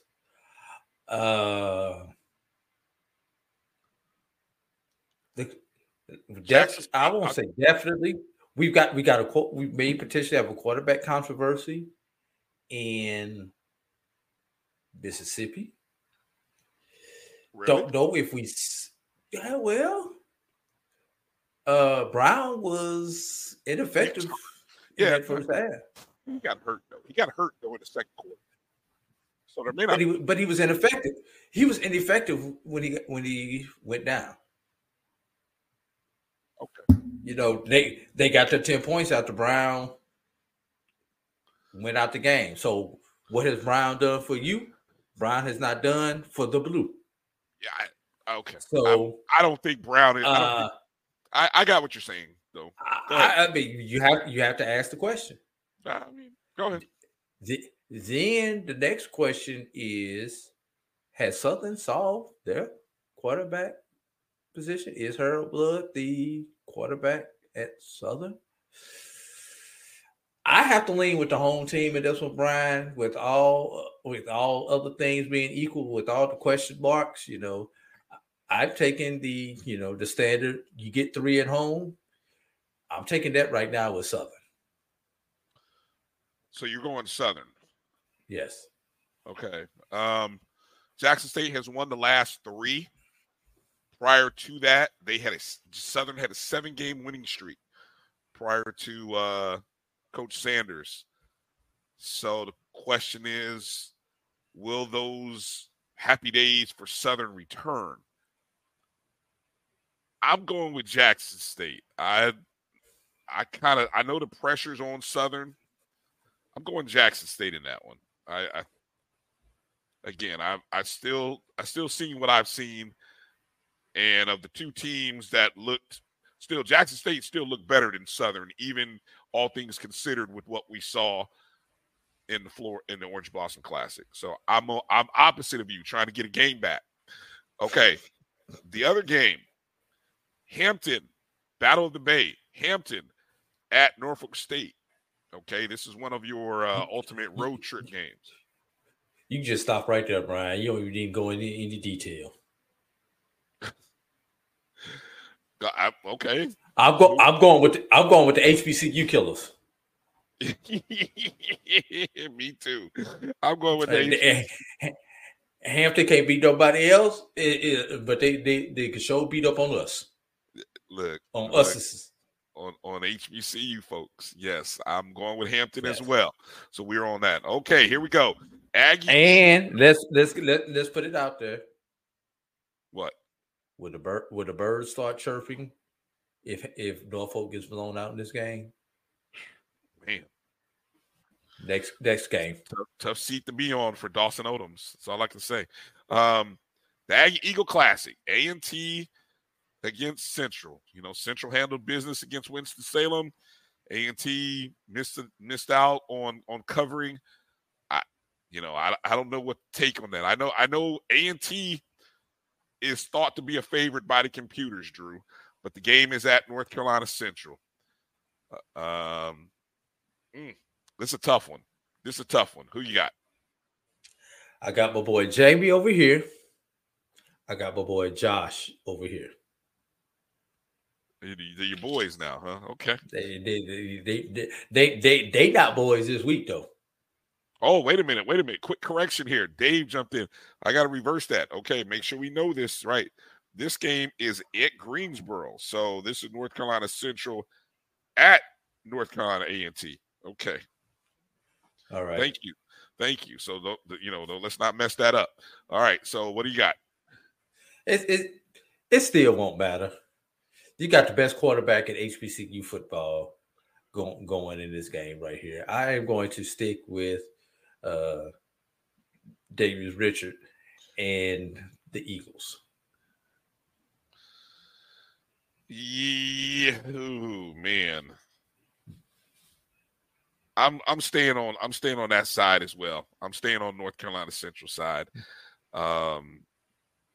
Again, A&T is favored to win that game. That's a bit shocking to me. But I gotta go with Central. I'm gonna go with the known versus the unknown. I don't know anything about A&T after what I saw. One game. Yeah, after one game. And Central looks like 2022 Central. Yeah. Okay. Yeah. Okay, we got two other games to pick. We got some options out there. Your thoughts here on some of these other games. You have a game that you want to put on the list. You guys in the chat, you got any suggestions? Yeah, I did it, AT. Yeah, I'm sorry. I did it. I couldn't help it. Any games we're looking at here? Any games you guys think if there's any games that we got to pay attention to? How about Tuskegee traveling to Kentucky State? Kentucky State now 1-0. I'm not touching that game. That's too easy for me to go after right there. Nick said the Southern Heritage Classic. That's an interesting one. Let me see. That's now Tennessee State versus Arkansas Pine Bluff. That's interesting. The new and improved Arkansas Pine Bluff. Here's one, Brian. Okay. Savannah State and Bethune-Cookman. Okay, what's intriguing about that one to you? Bethune looked decent against Memphis. Mm-hmm. Savannah State beat a very good. They beat Southeast, but Southeast is a very good team on the NAIA level. Top 5 program on the NAIA level. Yes. Question, you got a battle of I-95. It's only about a 2.5 hour distance between these two schools. Oh yeah, short trip. 2.5 hours, definitely less than 3. Should be a good fan base. Savannah State should have a good showing. Savannah good crowd, State, good atmosphere. Would not surprise me if there's more blue and orange in the stand than. No. It would not surprise me. So, who do I have in here? We saw last week where the lower level team beat the upper level team. This is another game where the lower level team could sneak one in against the upper level team. I'm gonna slide with Savannah on this one, Brian. Ooh, okay, Savannah State, huh? Yeah. Okay. I'm gonna go opposite. I'm going with Bethune-Cookman. First win at home. Coach Raymond Woody gets win number 1. The alum comes back. I think hopefully they should have a good crowd for the season opener. I'm gonna go with Bethune. I think there'd be a good story there to see Bethune take out or get a win that many people think they should get a win. Again, D2 versus D1. This will be an interesting week. Okay, some of the other candidates for the 5th and final game. Obviously, this upcoming week, you got Grambling State traveling to LSU. You got Morehouse and Howard. That game is that's a neutral site game, if I'm not mistaken, right? Is that the New Jersey? Looking for it now. No, it's in DC. That's at A Howard home game. That's all. Is it Audi, Audi Field? is it Audi or is it actually a green? Ooh, I don't know. Great question. Maybe does anybody? It's in DC. I know they're playing somebody in that Audi Field. It might be Morehouse that they're playing. I don't think they're playing it at Green State. I think that is it at Is it at Hampton next week? I don't know. It's not at Audi. It's not, I don't know, Drew. Oh, you know what? That's the game that's at Audi. So this one must be a Howard home game at Green. At Green. Okay. So, but anyway, I'm not picking. I don't want to put that game on the board. I was just quickly mentioning it.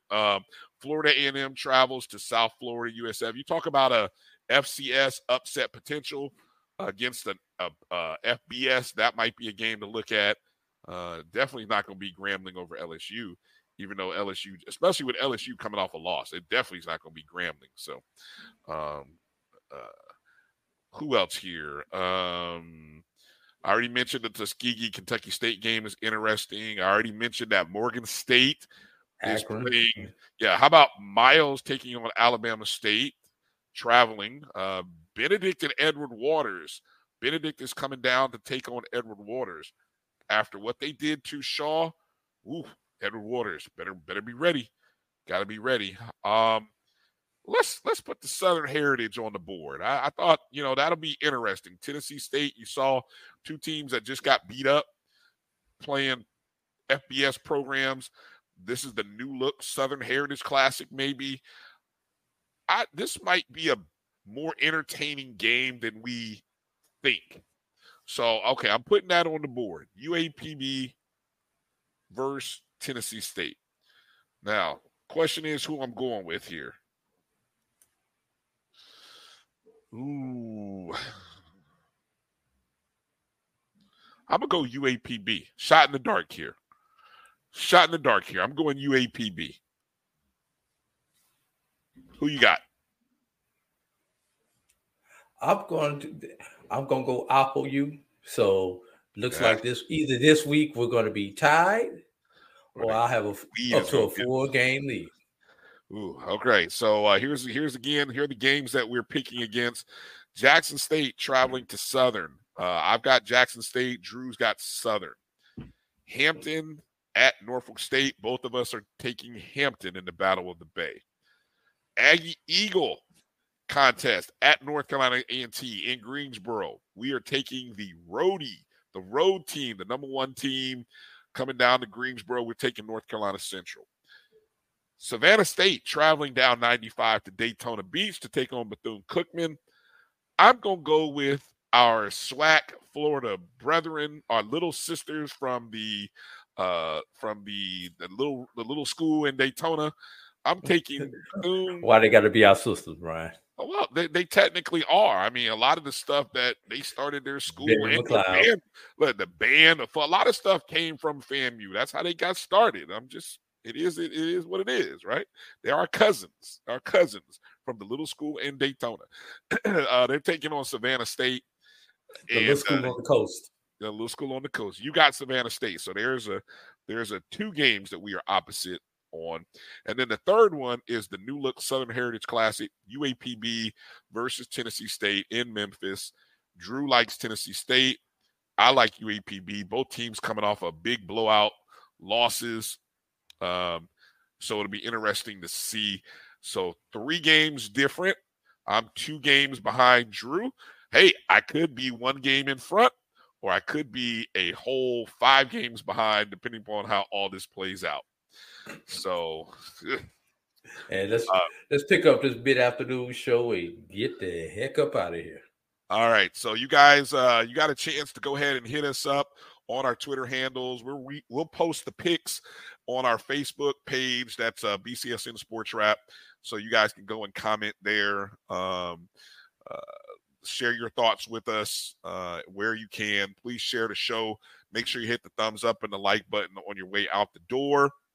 If you're not subscribed to the Jericho Broadcast Network's app, please go ahead and do so. My JBN, my BCSN, all of our not only our shows, but the games. You can watch all the games right from the app if you have it downloaded. So you could have watched a great broadcast of the Big Cat Classic had you been connected in with us. And then, of course, when you guys see the BCSN Pod Zone on your podcast channel, go download it, subscribe, rate, review on Spotify, Amazon Music, iHeartRadio, Google, and Apple Podcasts, everywhere and anywhere that you can. So thank you guys for watching. Enjoy the rest of the day, the Labor Day, and let's be on the lookout for more great content on the Black College Sports Network this week. You can always join. Last chance to use the grill at the house, because the grill going to be at the football stadiums after this. Right. You can join the JBN YouTube page, become a member, and get first watch opportunities, discounts on merchandise that'll be upcoming soon, and exclusive content that we're going to be dropping solely for members. So, but more importantly, that's you supporting Black-owned media, you supporting HBCU sports media. So we appreciate you. We thank you for your support, and you guys have a great rest of your day. Be safe. Peace out. Oh, wrong show. Things up. Wrong show. I'm sorry. I did so much of this over the last 24 hours. I can't get enough. All right. That's Travel light, everybody. We'll holler. Travel light, everybody. Be good. Peace out. But earmuff, you stay on hard.